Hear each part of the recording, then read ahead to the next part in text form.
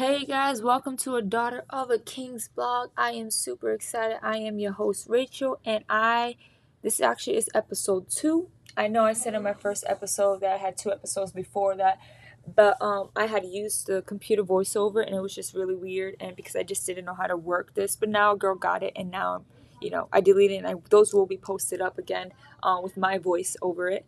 And so this episode 2, I want to talk about faith, and I am coming from Ephesians 6, verse 14 through 18, reading out of the New King James Version. But it says, "Stand, therefore, having girded your waist with the truth, having put on breastplate of righteousness, having shod your feet with the preparation of the gospel of peace, above all, taking the shield of faith, which you will be able to quench all fiery darts of the wicked one, and take the helmet of salvation and the sword of spirit, which is the word of God, praying always with prayer and supplication, the spirit being watchful to this end, with all perseverance and supplication for all saints." You guys, some may sit there and ask, why is there so much emphasis on the shield of faith?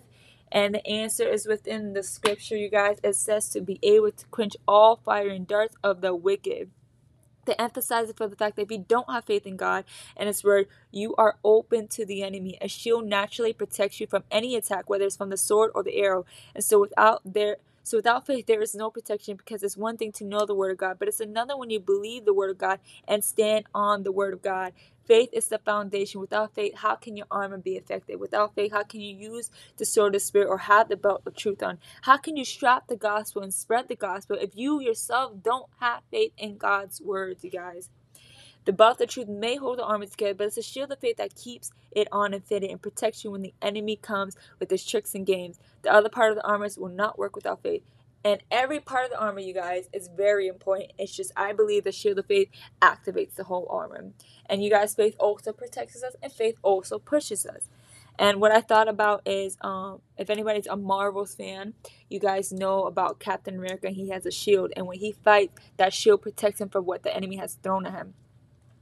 He even throws his shield at the enemy and knocks him down. Same goes for us. When we have faith in God's word, when we have our armor on, when that enemy comes to attack us, our faith will knock him out. So, quick little testimony, you guys. My sister dated a guy, and we have cameras around our house. And that day, I felt led to look at the camera, and I saw him push her to the floor. And when he did that, I ran outside and I told him, all this mess, it got to go. And he came charging at me. But I had my 7 pieces of armor, and I stand firm on the word of God that says I have power and authority over the enemy, and rebuked him. I said, in the name of Jesus, I rebuke you. And I kept doing that because he kept trying to go around me to go to my sister. But I kept moving whenever he was moving. And because I believe in the word of God, and because I had stand on the word of God, and because I had the 7 pieces of armor on, he was not able to touch me, you guys. And because I had power and authority over the enemy, it knocked him down, not physically, but spiritually it did, you guys. And that was amazing. But faith is even one of the fruit of the spirits, and Romans 1:17 says that the just shall live by faith. I was reading a book that's called A Strong Man's Name What's His Game. If you guys have not got that book, go on Amazon, go search it up. It's a really good book. But in the book, he talks about how faith is the key, and his words are, our power source is faith in the Lord Jesus Christ and his word. When we fully understand this principle, we are ready to begin putting his instructions into practice. I believe the same goes for the armor. The shield of faith protects us, and once we start truly believing in the word of God and having faith in the word of God, we can start putting on each armor. Mark 11:23 says, "For verily I say unto you, that whosoever shall say unto this mountain, Be thou removed, and be cast into the sea, and shall not doubt in his heart, but shall believe that those things which he said shall come to pass, he shall have whatsoever he said."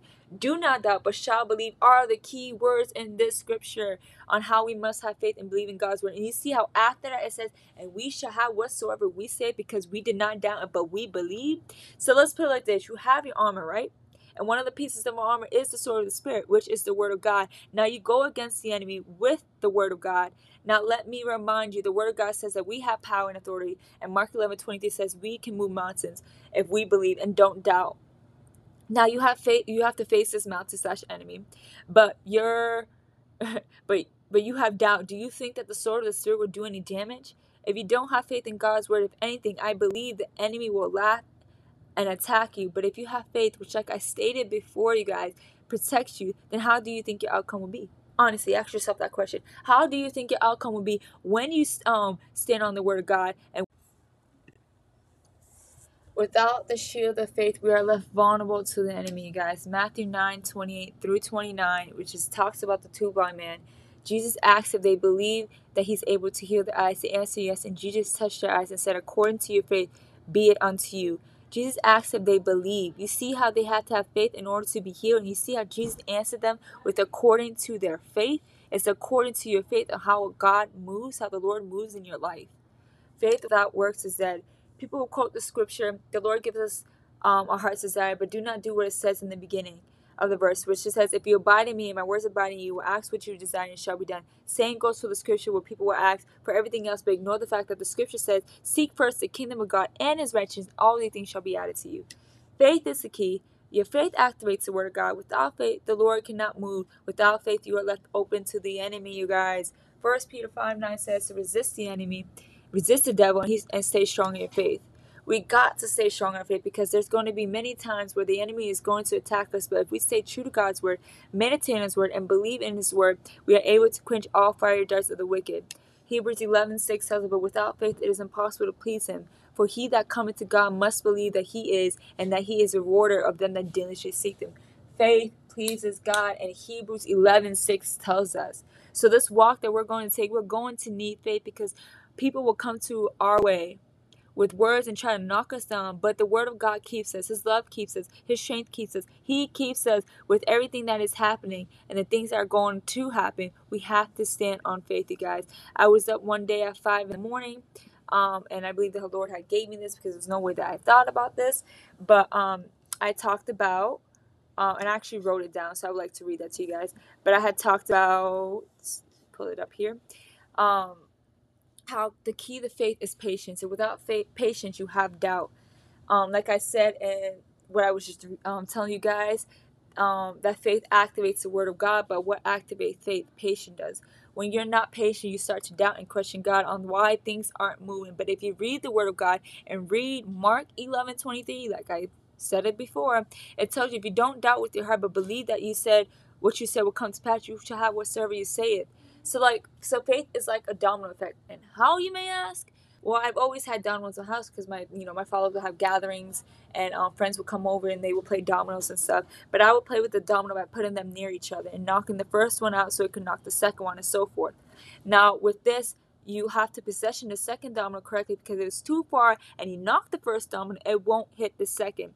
So faith is just like that. If you have doubt and you knock the doubt domino down to hit faith, it won't touch it. It's too far. But if you have patience and you knock it down, then it would hit faith, which then activates the word of God, which then allow God to move and help you grow in your faith. So patience is the key to faith, but patience also helps you grow in faith. With that being said, you guys, trust in the word of God. Have patience because everything is at an appointed time, you guys. God bless and have a beautiful day.